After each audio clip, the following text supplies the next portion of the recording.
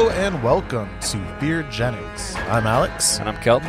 And today we are taking a look at the 2008 Canadian movie Pontypool. Pontypool. Pont du Flac. de Flac. How'd you like it? It was okay. It was, I'm admittedly not the biggest horror fan, but I enjoyed the movie. It's a weird one. I mean, I feel like you kind of have to appreciate horror in all its forms before you can watch something this abstract and obtuse and appreciate it. In many ways, it's not actually outside of my wheelhouse in terms of movies I enjoy. But I think something that made it a little bit more unusual for me is that it's pretty low budget. It's lower budget than most movies I watch. About $1.5 million, I'd say. They make that budget stretch, though. I mean, it really doesn't at any point feel like you're sacrificing quality to save money. It is all in one location for 99% of the movie, but I don't think that hurts it. I honestly think it makes it stronger. They really built the movie around it being in one location, and you're kind of trapped in this radio station. Yeah, in many ways, I think the constraints sort of made the movie better. I think there were a few compromises, namely the zombies are not as impressive as I think zombies could be in a higher budget movie. They are pretty slow and dumb and weak and not very scary, but they killed one person, I think, in the entire movie. Yeah, well, at least some of them are slow. There's one or two that have a little bit of speed in them. I'm curious, how many times have you watched this movie now? Including last night when I watched the director's commentary. That puts it at 7 times I've watched this film. Oh my. You know what's funny is when we started this project, I hadn't seen the movie, but now that we're recording it, I think I've seen it 5 times. I've nearly caught up. How did the 5th watch compare to your first watch? Very different. When you watch a movie over and over, you don't even pay attention to the same things. The things I was looking at in the first movie are not at all what I was looking at the last take. When the first watch, you're trying to understand the story. You're trying to understand what's going on. You're trying to know what the characters are saying. Like, you need to read what they're saying on subtitles sometimes.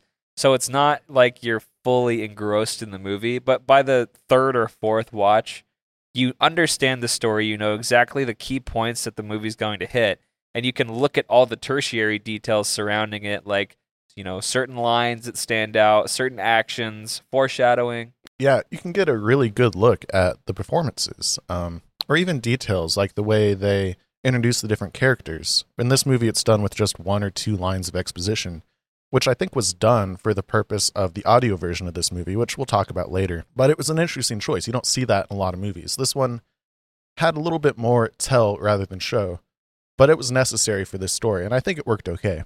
Absolutely. So before we get too far into this conversation, I want to go ahead and recap the movie. This movie starts Steve McHattie as Grant Mazzy, Mr. Mazzy, a DJ, like a stereotypical, you turn on the radio right now, you'll probably hear somebody just like him on the radio. He's sort of a no-holds-bars, tell-all old man with a deep voice on the radio. He's kind of an asshole, too. Yeah, he's an asshole. He's a bit of a rebel. He's constantly fighting with his producer. Doesn't like the police, doesn't like the government. Yes, all of that. Very fringe man. So he's rolling into work, and we're introduced to Laurel Ann Drummond, played by Georgina Riley, who... She's a vet? She's a vet in the movie, and it's sort of hinted at a few times that later in the movie they talk about her having PTSD for just one line. It's very strange. I actually missed that, like my first 2 or 3 watches, so... It's very small, minute detail. Zero bearing on the story, but an interesting choice. Laurel Ann gives him a bottle of whiskey, which is where we learn first about Grant's drinking problem on the show. The bottle of whiskey is, I would say, almost a character throughout the whole movie. Now, the gift of the whiskey, do you know why she gave him that gift? It's Valentine's Day, so he could drink himself to death on Valentine's Day because he's a lonely, bitter old man, probably. Man, I can't think of a sweeter gift. Just to get drunk in this recording booth of a radio station on Valentine's Day while you talk about school closures. Or not talk about school closures. I wish you'd talk about school closures. People got to get to school. What we're referencing here is after Grant gets his bottle of whiskey and sits down in his studio to begin recording for the day, we're introduced to his producer, Sydney Breyer, who is played by Lisa Howe. And Sydney and Grant they butt heads throughout the movie.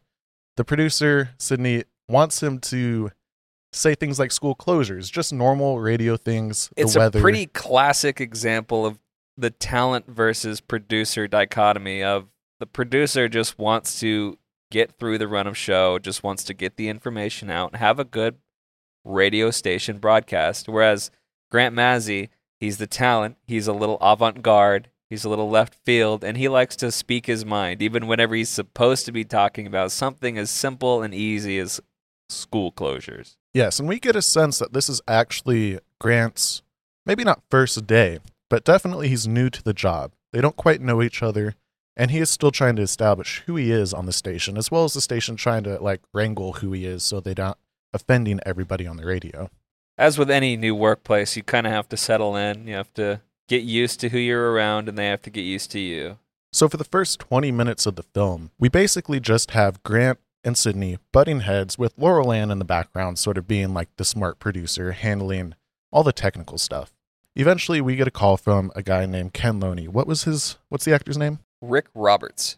Ken Loney is in the Sunshine Chopper reporting on the weather, which Grant immediately thinks is suspicious that there's a chopper up in what in the movie is a pretty bad snowstorm. Though I walk, we go to Ken Loney in the Sunshine Chopper. It's always brighter above the clouds, Grant. Hey, Ken, how you doing? How are things in that bird up there? You going to stay in that bird up there during the storm? Yes, sir. Yes, sirree. Well, that can't be safe. Is that safe, Ken? Well, I'll be up here, Grant. Not good flying weather. Well, at the beginning of the movie, we're talking about school closures, so it's bad enough that people in Canada who are used to snow are not going to school. Yes. Very bad weather. I mean, you saw Grant driving in it the morning on his way to work. It did not look good. No, it looked very bad. So when we're introduced to Ken, he is telling us about first he just gives us the weather. Yep. Very, very normal Ken Sunshine Chopper conversation. We get a baseline Ken.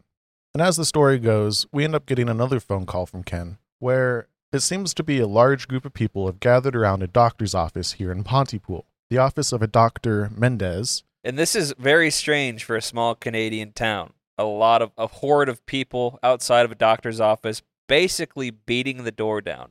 And at this point, the illusion of Ken being in the chopper breaks, because Ken is actually, as Sydney says, in his Dodge Dart. Making helicopter sounds. And the illusion breaks because Ken is suddenly fearing for his life. He needs to get out of there. And it's our first sense in the movie that something has gone terribly wrong.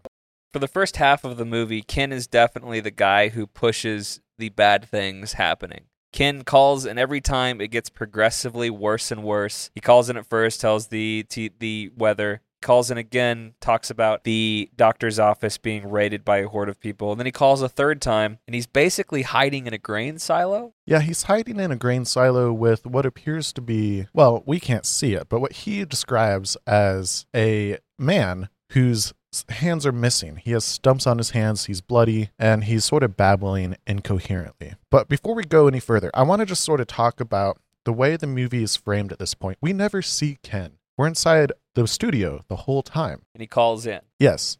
But from an editing standpoint, it's really interesting. Ken is basically just a waveform on one of the pieces of equipment in the studio. And we're using that to generate reaction shots from every other character. It's really fascinating how we have basically a waveform telling us the story. And for maybe 5 minutes, we just have characters reacting to the waveform. It's a very uncommon decision in a movie, I feel like, for a character to be important and moving along the plot while we also don't know what he looks like to any way, shape, or form. No. And in fact, basically the entirety of the first part of the movie takes place outside of the studio. The zombie outbreak, all the phone calls, we're getting it from the radio jockey perspective and not quite from the listener's perspective because we can see what's happening in the studio, but very close to what you would know if you were just listening to Radio 660 in Pontypool that morning. You really do feel like you're along for the ride with Grant and the team at the studio because the information that they're getting, you're also getting at the same exact time. So you and the audience and Grant and everyone else are all trying to figure out what the hell is going on at Pontypool at the same exact time. One of my favorite moments actually punctuates Ken's phone call about the man in the grain silo. Ken is delivering dialogue about the boy in the silo and how his hands are missing when his phone call is interrupted by a police broadcast, or maybe a military broadcast in French. And none of the characters at this moment sort of speak French except for Laurel Ann, who immediately starts transcribing it. It sounds like a official, scary military radio thing. Like something's obviously wrong if you're hearing this. Military intervention has stepped in to deal with whatever is going on at Pontypool, the small town of Pontypool, Yes. where nothing bad ever happens. So Laurel Ann translates this message and gives it to Grant. And it basically says, stay in your homes, there's a quarantine in effect. And the message ends, as Grant says, and don't translate this into English.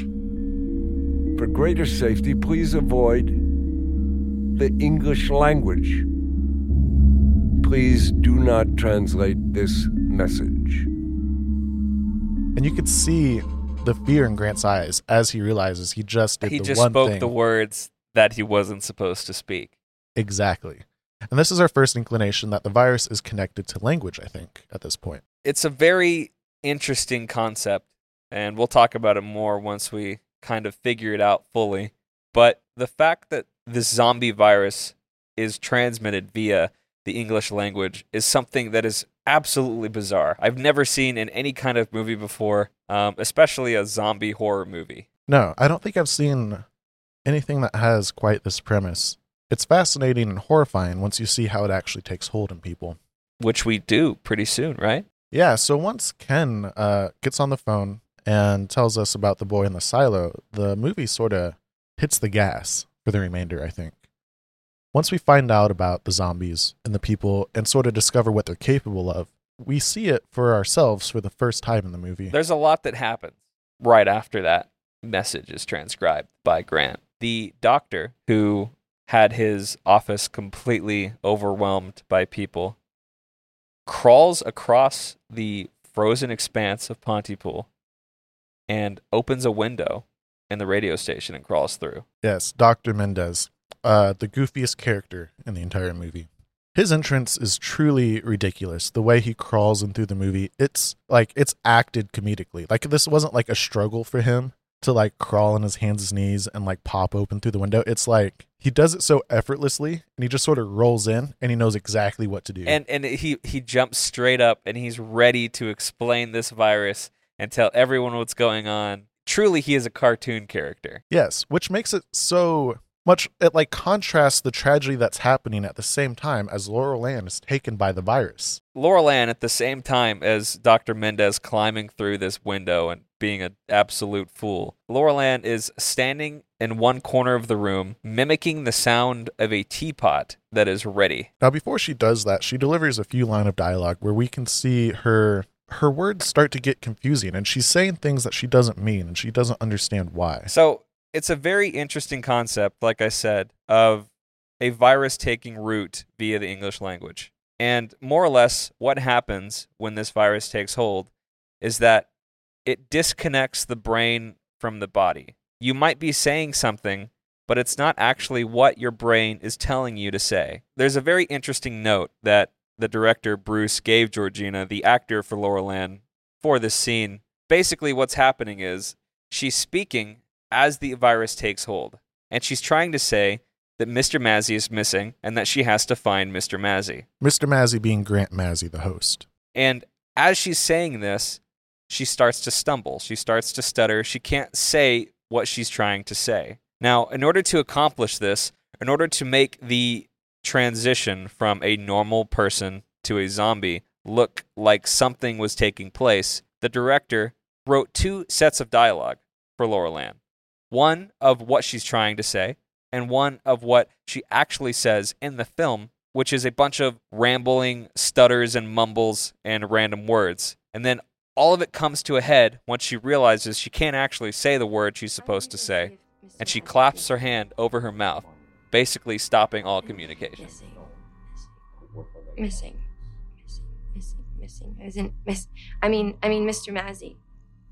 Mr. Mazzy's missing as in because he's not here.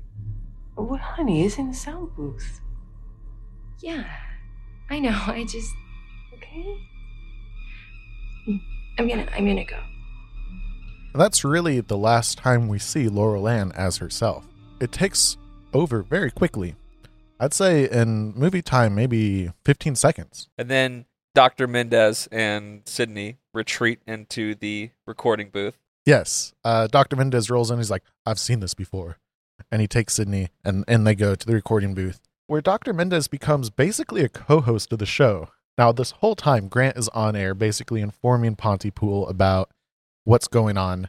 And once Dr. Mendez sits down, we get into this sort of the puzzle of what's happening starts to reveal itself because Dr. Mendez has all of the answers. Dr. Mendez is a pretty old-time plot device in a movie where He's basically a trope. he comes in, he has all the answers to all the questions that everyone in the film has had, and he's there to answer them.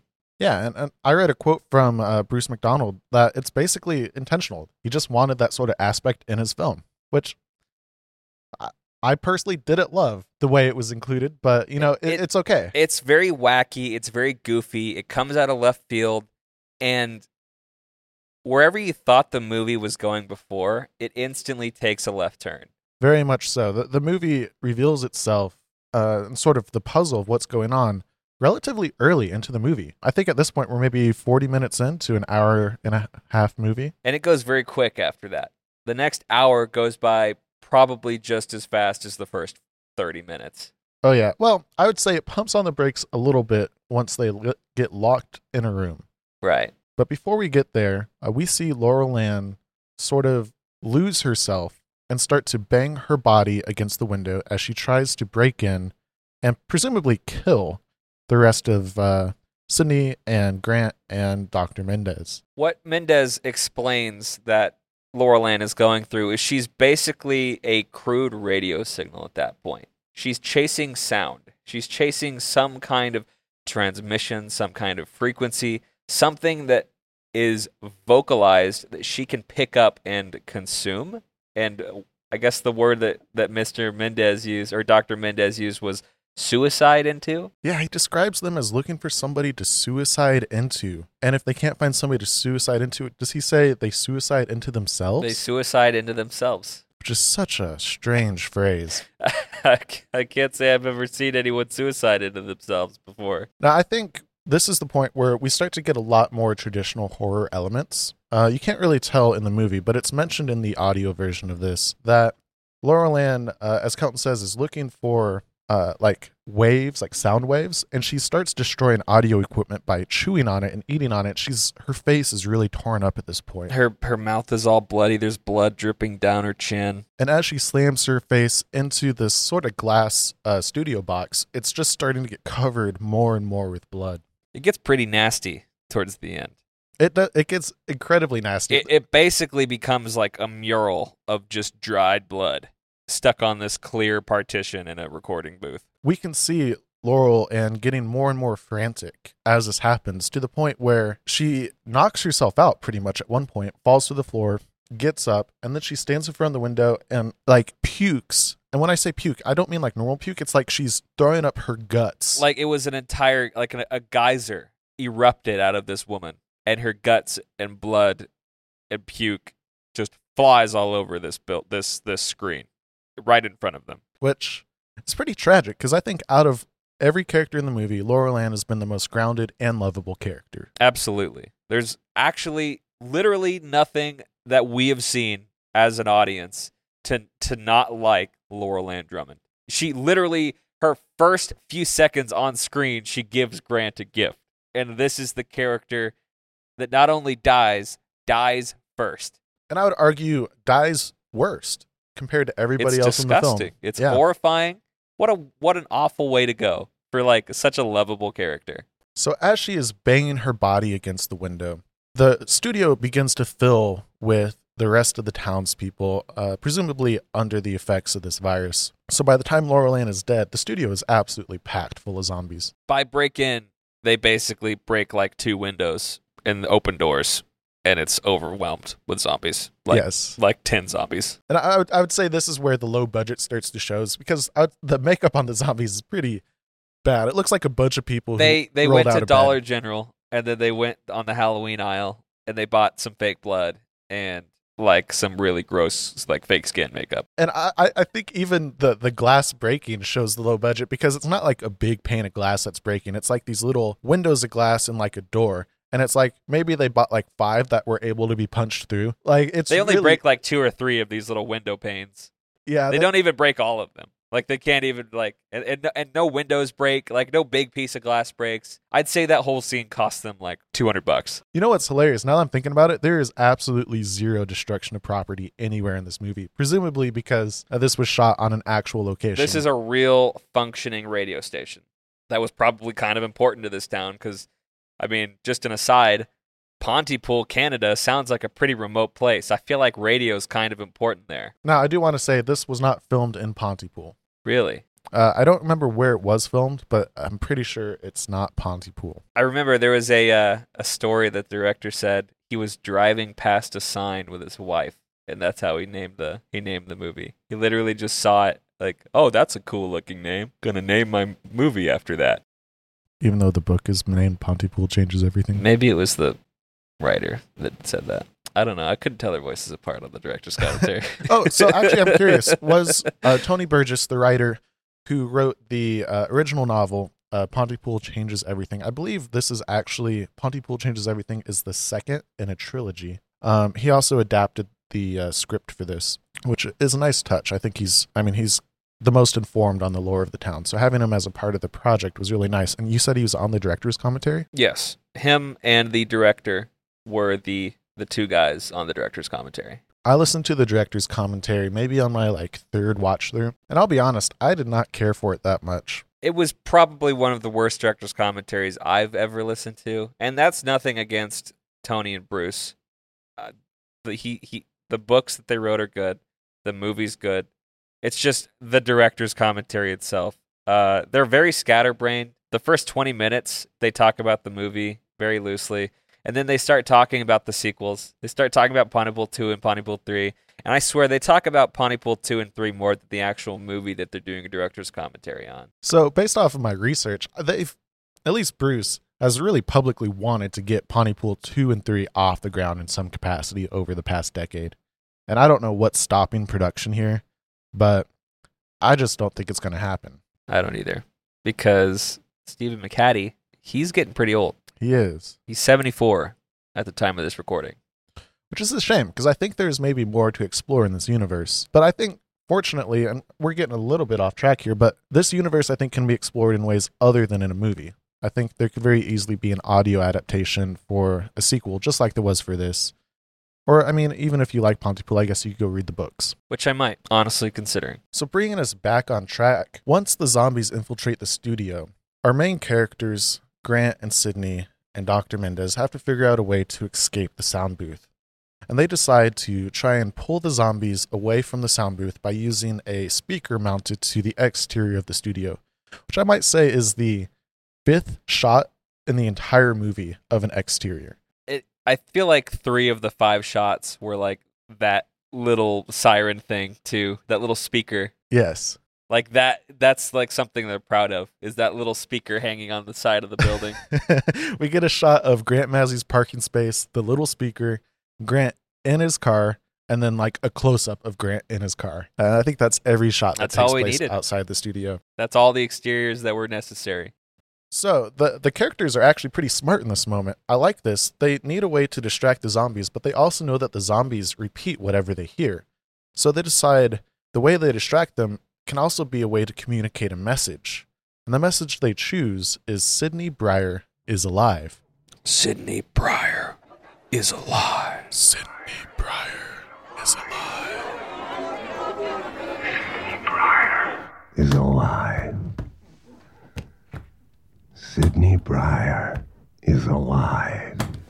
I love that line. It is such a good line. I'd go so far as to say this is the most iconic line of the film. Absolutely. I feel like they could have named this movie Sydney Briar is Alive if they wanted to. Oh, absolutely. That'd be a great name for a movie. So I find it so fascinating then that Sydney Briar is Alive is not actually in the audio version of this movie. This movie was adapted for radio, and that line is missing, which I don't know why. It doesn't have to be missing. They could have done it in Maybe the it's audio version. because they go outside after, like they leave the booth, and they're trying to pull them away from the booth so they could leave the booth, and then the audio version they're not trying to leave the booth. Yeah, but I feel like it's so important that like they could have incorporated it in some way. The audio version, the characters can't really move around too much because you can't see them. Yeah. But it was a little bit of a disappointment to listen to it and not hear that line.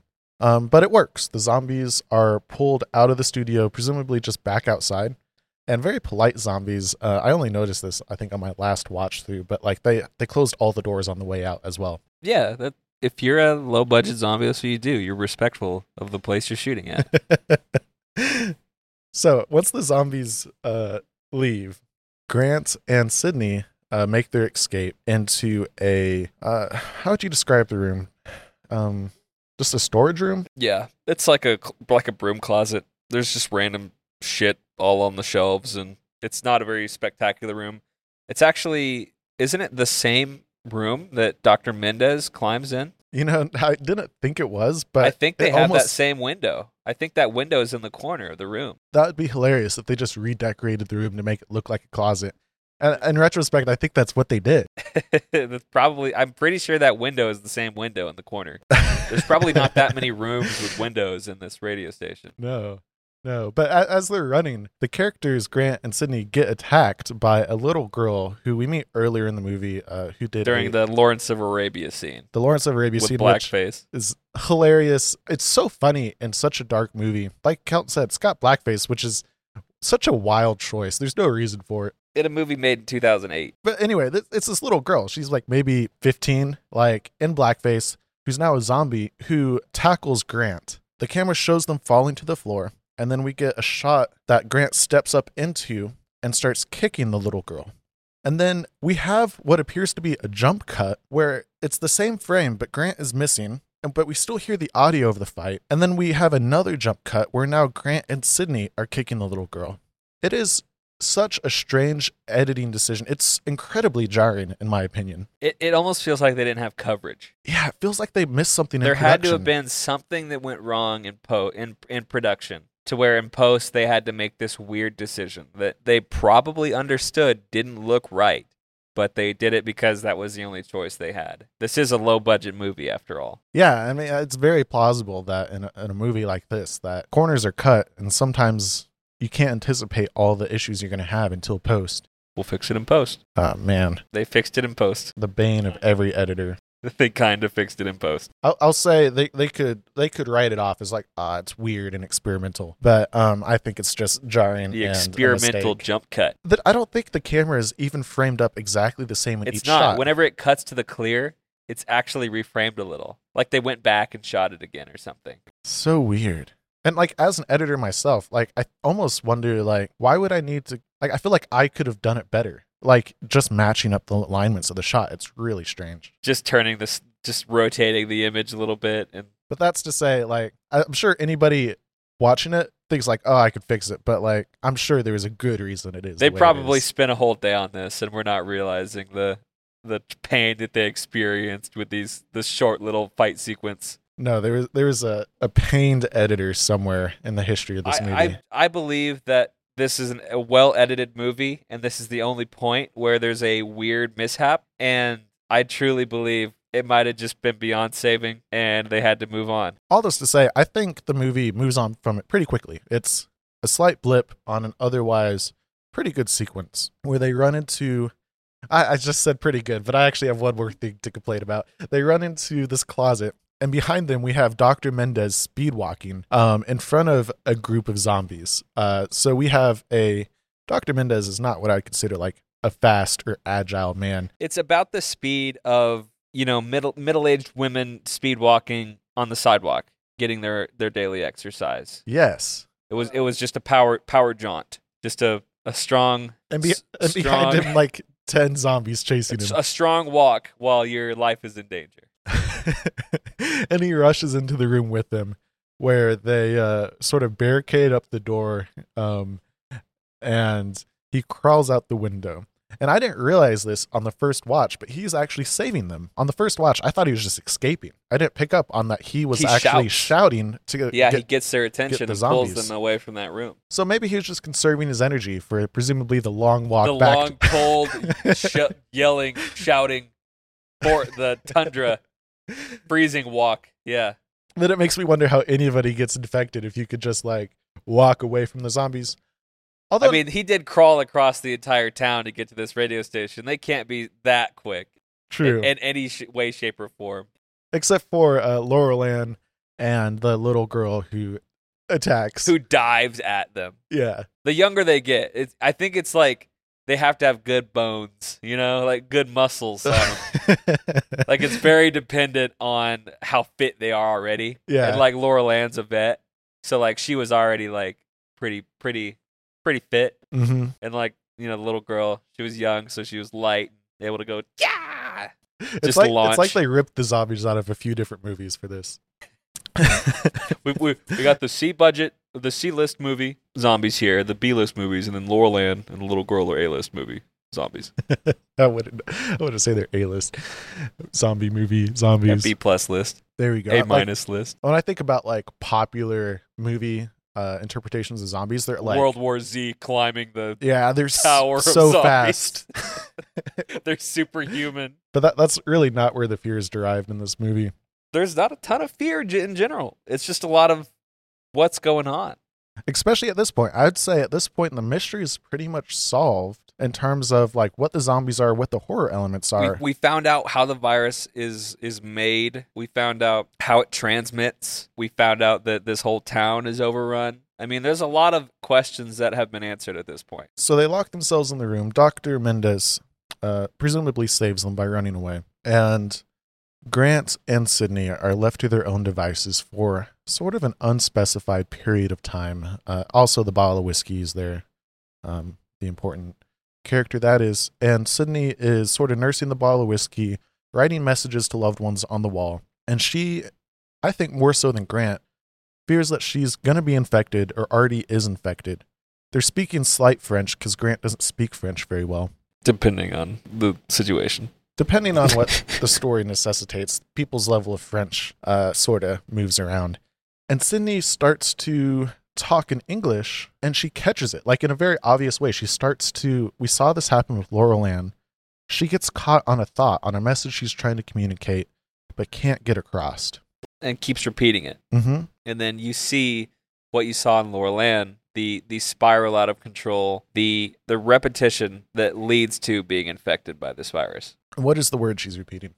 Kill. She starts to understand the word kill. And I think in the movie, it's because of the little girl that presumably her and Mazzy killed. And she dwells on it and she starts to understand it. And that's what really gets her. That's when we kind of realize there's a very powerful scene where Grant basically uses abstraction as a tool to pull her out of this trance that she's trapped herself in. Yeah, the line he says is, how do you take a word? How do you make it strange? And he throws out all this gibberish to pull her away from the trap that this word has created for her. He's trying to make the word incomprehensible. You know when you say a word over and over, it starts to lose meaning? That's what he's trying to do, but abstract it into what could kill mean. And the one I thought was the most hilarious is one of the options he throws out is kill is mayonnaise garden. What's a mayonnaise garden? I would have missed For it had it starters. not been for the subtitles. But I missed it. So, it shows how creative Grant is, I think. but he ends up sticking on kill his kiss. Yeah, she has like a almost immediate connection to Killer's Kiss. What is kill? Kiss. And they get closer and they get closer and they eventually kiss. And more or less in this moment, be it placebo or not, they realize that they can beat the virus and that in this moment they did beat the virus. And they rush out of the room in pure excitement of having overcome this, what they thought was the end of her. And they basically do one final broadcast. Yeah. And it's interesting how I think this final broadcast sort of mimics the first part of the movie where Sidney and Grant are at odds, arguing about what to say on radio. And at this point, they're collaborating on how do we save the world. I didn't even think about that. The fact that, the beginning, they're very butting heads and at odds. And then by the end, they embrace and kiss. And it's almost like a love story. Very much so. There's like a little love story element tied into this indie horror movie. And I think it works. I wish it had been built up a little bit better because I think it pays off well. Absolutely. But I wish they had a little bit more time to sort of grow their. Yeah, I take that back. They have good chemistry the whole time. Speaking of chemistry, They're married, right? they are married. In real life, they are a happily married couple. The time of shooting this, I think they'd been married for around 10 years, give or take. And the director said that the chemistry that they had as a married couple defeated basically anyone he could have found to cast for these roles. Stephen McHattie was basically locked in as Grant Mazzy, and it didn't take too long for them to realize that Lisa Houle, his wife, was the perfect fit. The character of Grant Mazzy is very rambunctious and loud and brazen and over the top, and it takes a very skilled actor to be the complementary role of that. And Lisa, having known this man for many years, inside and outside of work, she handles it very well. And I believe the complementary aspect of her character just makes things so well done. Absolutely. There's almost not even a question of will they, won't they. It's like once you see them together, it's like they will. So, this is the part where I'm a little bit more fuzzy on this final broadcast. Can you tell me a little bit about sort of what's going on here? So basically, at this point, Grant is trying to tell the people, the world at large, whoever wants to listen, that they have found the answer. They figured out a way to beat this virus.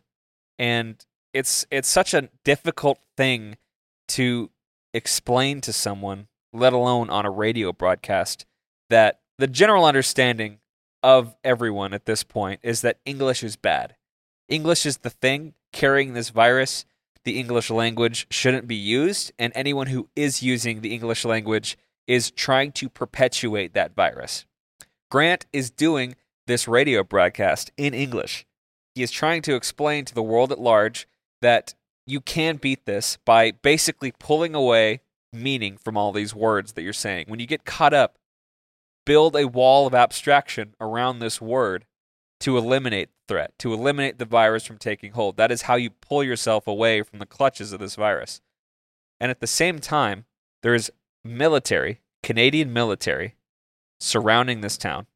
We hear on a loudspeaker them communicating, is it in French? Yes. In subtitles, it's translated to English. So I sort of lost my perspective on what's in English, what's in French. Canadian military more or less have locked down the entire town of Pontypool, and they are speaking in French, and they ask, is Sidney Brier still alive? Because they had picked up what was being sent off earlier to distract the zombies.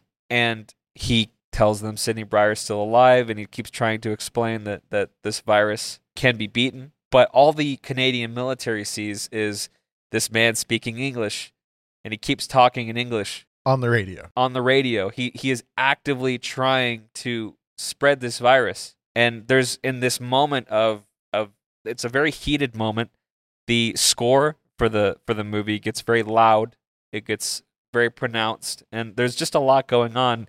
Sidney's screaming, Grant's screaming, and there's a countdown happening. And this French military man is literally counting down till the bombs are dropped. And we can hear gunshots happening throughout this whole thing. It's very obvious that all hell has broken loose. Yes, things are very wrong in Pontypool. So as the countdown is happening, Grant is delivering his final speech, which I think is a bit of a tonal shift. We've always known that Grant has been sort of a stick it to the guy, almost conspiracy theorist. Yes.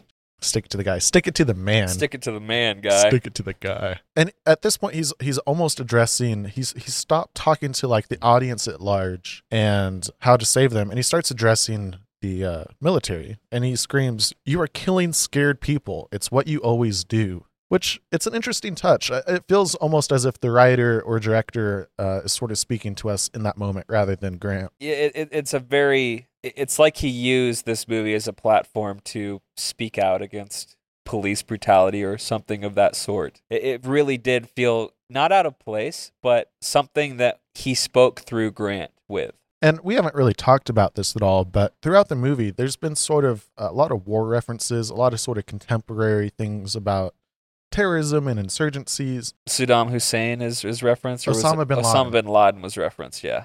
And Laura Land being a military veteran, there was that story he told about like killing people at the trailer house with Yeah. The trailer park facility. It's realistic in a way. Like when you have a mass outbreak, you might assume like terrorism or insurrection, but it feels also it feels like they're trying to convey something in all of this dialogue, because it really doesn't matter to the story. This is all tertiary. It's just, what seemingly random mentions of violence and horrible things. And I think it sort of comes to a head here. This is where we sort of get the thesis of what he's trying to say. But he keeps on talking, and I actually don't remember the rest of the broadcast. The actual closing is a pretty powerful line that Grant delivers. Today's news, folks.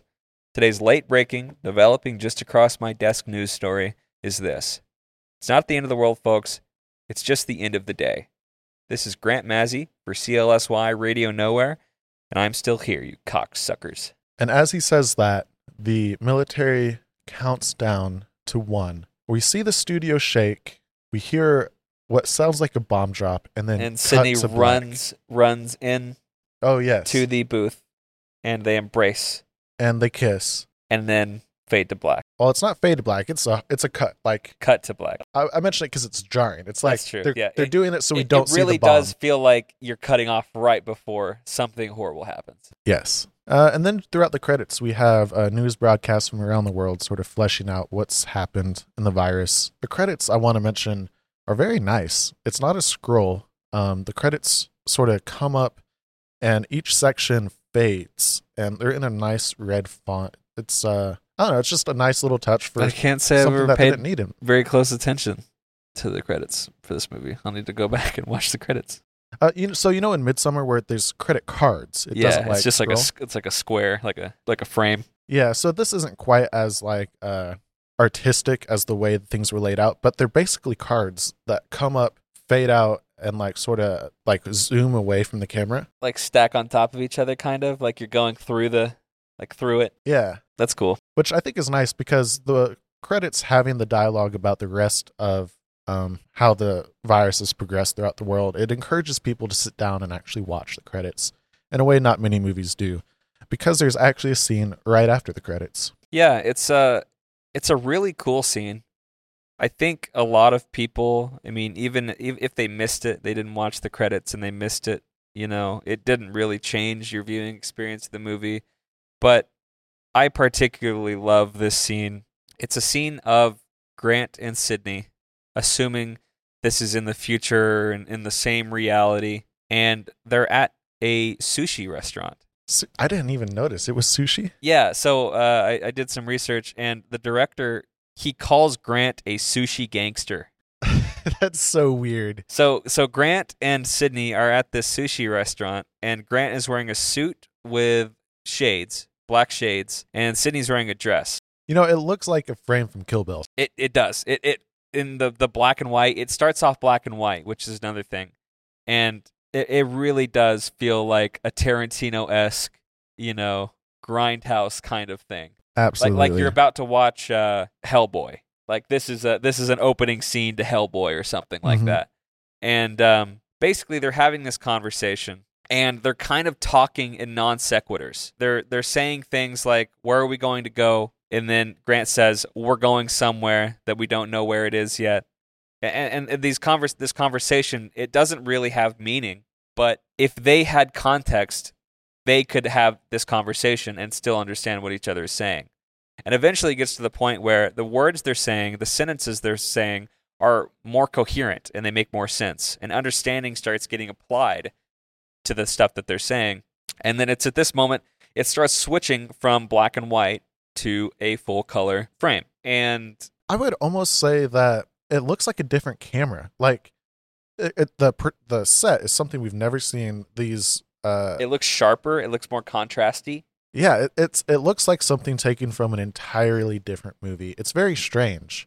And I read that during a test screening for this movie, this scene was actually right at the end, right after they cut to black before the credits. And I just cannot imagine this movie with this scene taking place sort of in canon.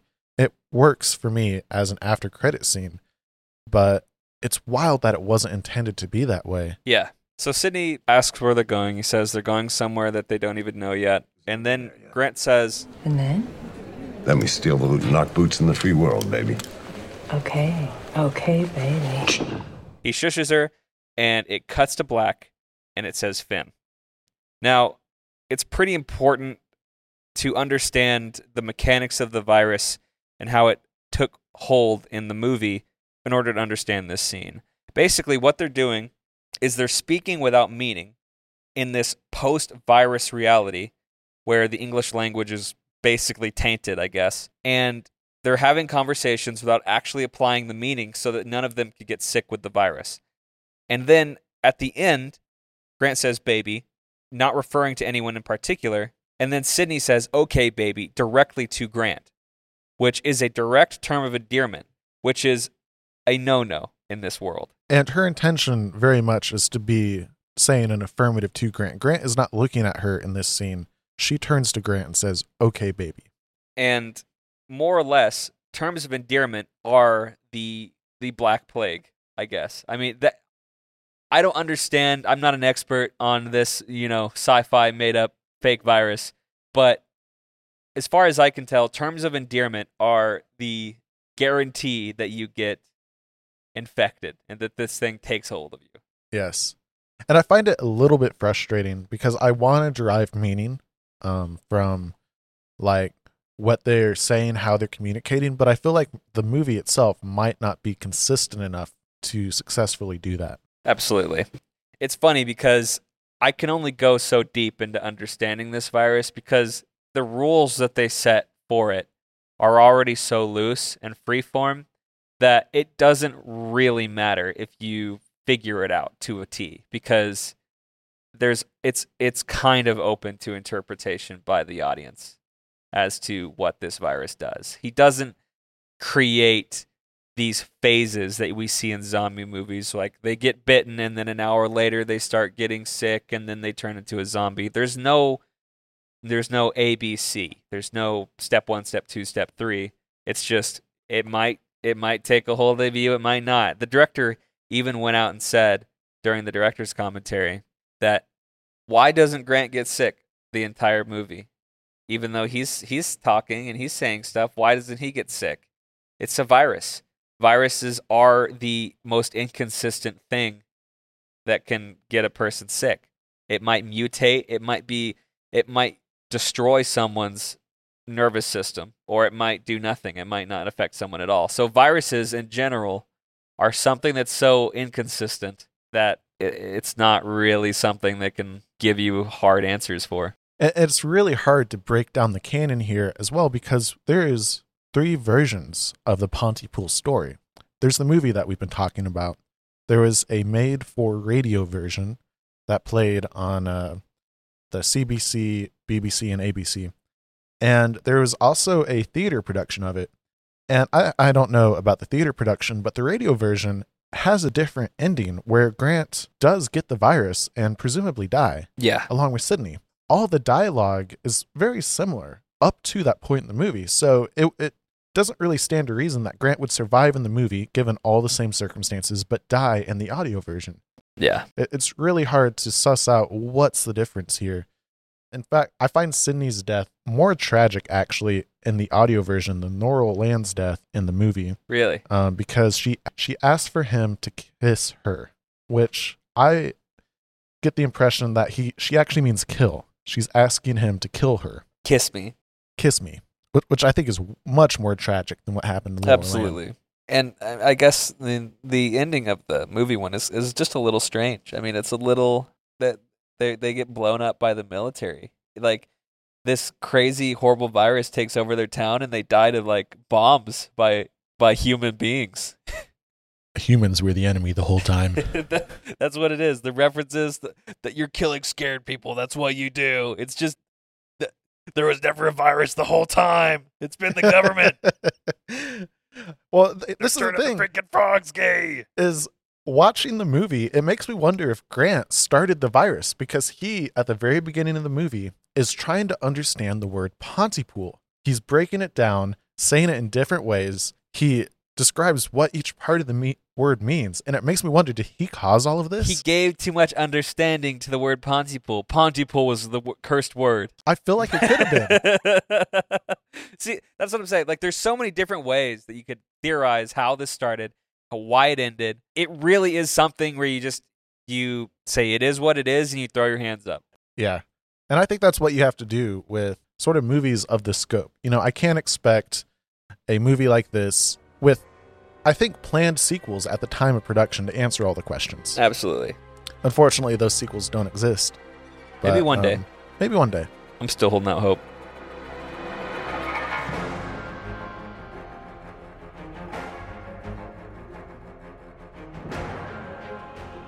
So I'm curious, this was our first episode of Feargenics, and why did you pick this movie as the first one?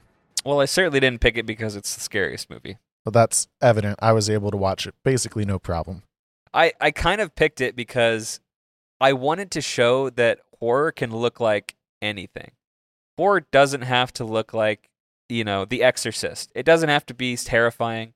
It doesn't have to be jump scary. It doesn't have to be dark and moody. Pontypool is a pretty light film, I would say. In most cases, it's a pretty funny film. It's a lighthearted, fun film with a couple gory scenes and a couple kind of intense moments, like the call with Ken Loney and the baby.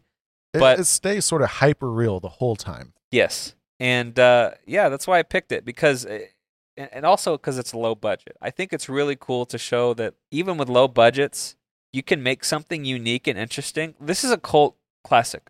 Like, there's a lot of people that love this movie, and it's hard to find. The distribution is kind of weird, in which it was, at the time of recording this, I can only buy it on iTunes and Amazon for like $60. Yeah, and the Amazon, I get the impression that is just people selling their personal collection. That is not like an official sort of distribution method. The only official method I can find is iTunes. Yeah, and it used to be on Shudder, and it's not on Shudder anymore, and you go to the page where it is, and it doesn't work. The audio version, for instance, the only way to listen to it is somebody ripped it and put it on YouTube. The official distribution method through BBC and CBC, those pages are just broken now. You can go through like the web archive and like see where they're supposed to be, but you can't download the audio. And I think that makes it a cooler movie. I think when I can tell people that, like, there exists 3 different versions of this movie, and it's hard to find, and they don't distribute it very much, and there was a bunch of sequels planned, but they never did it, and there's a director's commentary, but they don't actually talk about the movie. They just talk about the sequels for the movie. Like, there's so many interesting little quirks around this movie that if you show it to someone who enjoys movies and enjoys learning about the depths and the inner workings, that it's cool. It'll stick in their mind. And you like this movie, right? Yes, I enjoyed this movie, and I would say I could recommend this movie to people who don't even like horror. Absolutely. It's just a weird. It's kind of a thriller. It's just a weird thriller with a couple edgy moments. I'd say there's 2 jump scares in the movie, which you just have to deal with if you're watching it. It's not that bad. I mean, you can watch this movie just for the performances. Absolutely. In fact, towards the end of the movie, that's what you're doing. Grant is a fucking rock star. Absolutely. Grant is absolutely wonderful in his role. And knowing that it was almost an accident that he's in this role based off of the way this movie was made, it's worked out really well. Presumably, Grant is the reason why Lisa Houle is in it. Yeah, his wife. Yeah. I keep on saying Grant. Stephen McCaddy. Stephen McCaddy. Fuck. Plays Grant Mazzy. Yeah, there's so much interesting stuff surrounding this movie. Like, the adaptation apparently was done in 48 hours. Which really? makes... I mean, I guess that's really quick. But the guy who wrote the screenplay also wrote the book, Tony Burgess. So I guess that's why it was possible. But yeah, it's very quick. I don't even want to turn around a commercial in 48 hours. Like, I can't imagine turning around a whole script, a feature-length script. I mean, this was his baby, you can assume. Like, he probably did that on his own accord. He probably just sat down and was like, "Oh, yes, I'm so excited for this to be a movie." Probably, yeah. I mean, it's a pretty cool. From what I gathered from the director's commentary, they're kind of nerdy. They're kind of like huge film nerds who talk like conceptually, which is awesome. Like, I enjoy those kinds of people. And those kinds of people are the same people that adapt a screenplay in 48 hours. Sure. And it wouldn't surprise me if he, had sort of had ambition for it to be a movie someday and already had some of it in the process. Yeah. to wrap it all up, it's just it's a neat little horror movie, and I'm sorry you didn't get very scared, but we'll watch a lot more scary ones in the future. Promise you that. This is easily the least scary of the movies I'm going to show you. I can't say I'm looking forward to it. I am going into each movie as blind as possible, but having seen a few stills from each movie as I've sort of tried to gather posters and like find places to buy the movie, I feel like I'm in for a bit of a wild ride, especially with Goodnight Mommy. That's our next movie. I'm kind of nervous. I saw a frame where it looks like her face is fucked up, and I guess I don't want to see that, but I'm really excited because it's a completely different movie than where we are now. It's a indie budget Canadian zombie movie, and we're getting to, I believe it's German. It might be German or Danish or something of that nature, but a German body horror family film. I can't wait. And if you want to go ahead and come with us along for that ride, I'm sure I'll be a lot more traumatized in the next recording. Go ahead and hit subscribe. Follow us on Facebook and Twitter at Feargenics, or Instagram at FeargenicsOfficial, or go to feargenics.com. You want to send us a message? Email us at podcast@feargenics.com. I hope you enjoy our descent into madness. Have a good one, guys. Take care, guys.